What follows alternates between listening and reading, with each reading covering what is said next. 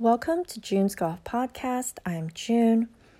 Today I want to talk about couples golf. But if you don't play golf with your significant other or you don't have a significant other, then you can translate this to your playing partners, your friends, your family members, or even strangers that you get paired up with or meet at the driving range. Golf is a culture that everybody is an expert, and they're going to want to impose their knowledge and information to other golfers. It's just completely the thing that happens in golf. I don't know where it started, but I always warn especially beginners, because they could be on the right path and then they go to the driving range and then somebody is like, oh, can I help you? And they don't allow beginners to be beginners. I mean, people just want to help if you're struggling, and sometimes you have to go through the struggle because you're new. But it's just the culture of the game, and everyone has good intentions. They want to help you play better golf, but the information doesn't seem to align with that most of the time. And as a golf instructor, when I see the golf swing, that one tip isn't going to help, and it can actually, at the moment, can help, but then in the long term, it's not going to do much, and it could even make the swing even worse. So you want to step back and not impose quick tip information.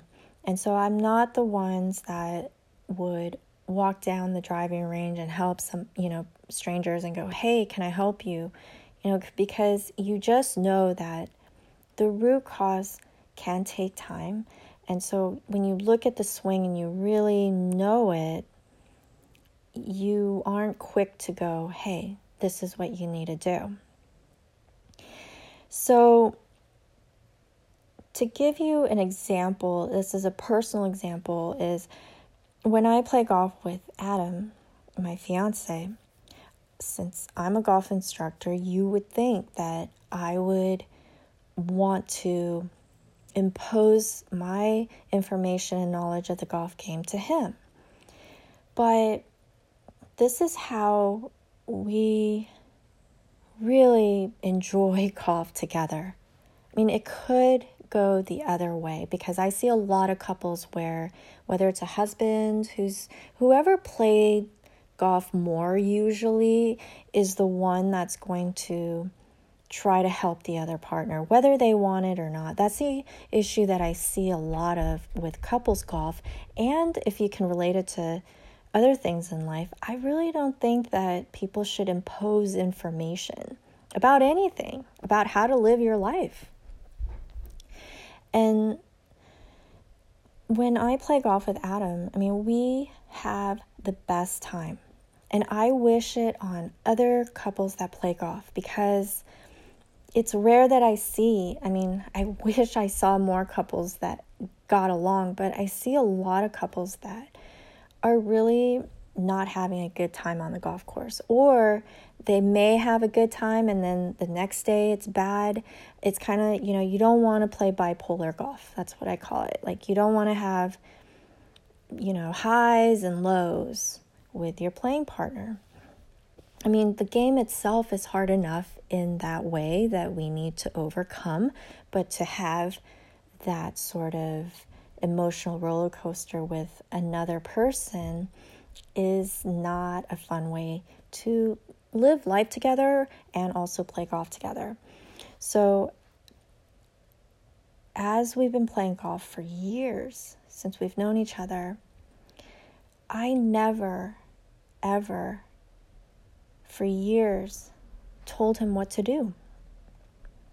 I see issues that he has, but I want him to be the one when he's ready, because he's played golf since high school, and so he knows enough to play, and So I was like, you know what?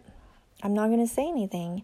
And he was very courteous and respectful in the sense that he didn't want to ask me for years because he knows that my profession is a golf instructor, and he wants me to have my time, have my time to play and practice and develop my own game and fine tune it. And I always say golf is my my moving meditation, and he allows that for me. So we did this for many years where I didn't impose, although there are times where, as an instructor, you just see things and you're like, oh, if you could just do this, but I didn't. And it was about a couple years ago where he asked me to help him. And you know what? It was wonderful because he was open to it. And I started off really slow. I'm like, hey, let's start with the setup. Let's start with your grip. And as we play golf, I'm telling you, the transition of not helping him and him not asking me, and then to me helping him and him asking me, it was so smooth and beautiful. I wish it on all couples golf where unless somebody asks you for help, unless they're open to it, to not impose and be aggressive and say you must do this or you should do this. Or some people aren't even aggressive, but they just keep pointing it out over and over. They just repeat. And majority of the time, again, if they're not a golf instructor and they don't know the swing, they're just finding what they think is wrong. So you're always looking at the flaw of the swing, and a lot of times that's not how you fix a swing. You don't just go to what looks bad. And typically that's what people do if you don't know the swing. If somebody's head is bobbing up and down, you tell them to keep your head still. That's not the right way to help somebody. If somebody looks tense, you don't tell them to relax. It doesn't work like that. There's other root causes of tension. There's other root causes of why the head moves in a golf swing. So I just wanted to tell you how we get along through golf. And my whole life I've been paired up with couples. I've been paired up with father and son. I've been in my own experience of being with a partner, with my own couple's golf experience where, man, it was rough. It was rough in the sense that other emotions of your partners can affect your game because you really ultimately care so much about each other. Whether you're a couple or not, or your family member or friends, it does rub off on you. And the best way to play golf, I'm telling you, is play your own game. And if somebody asks for help, and you can try to help them, but also I love this about certain people. It takes a big character to even be like this. But, there's kids that I teach, and they'll go play golf with their dad and, say that it's not going well at some point because golf isn't always consistently going great, especially when you're learning and going through changes. And they'll be like, Dad, what am I doing? And the dad would go, you know what? I don't know enough to tell you. You're going to see June next week. Why don't you just keep hitting, trying to remember what she told you last week, and you can sort it out with her. And you know what? That takes a big person to do that. And I know there are a lot of people that can learn that, because I know that within my circle and my students, parents are learning that. Kids are learning that. Partners are learning that. And they really enjoy the game, and they really get to understand the game better too. When you're taking a lesson, let's say from me, and then you go and play or practice, and then your dad's giving you advice, then you're always getting advice instead of, working on it with your golf instructor and then taking the time to practice on your own to figure it out. You need that time. You can't always be taught by me and taught by him, and then some stranger comes along, oh, I think you're doing this.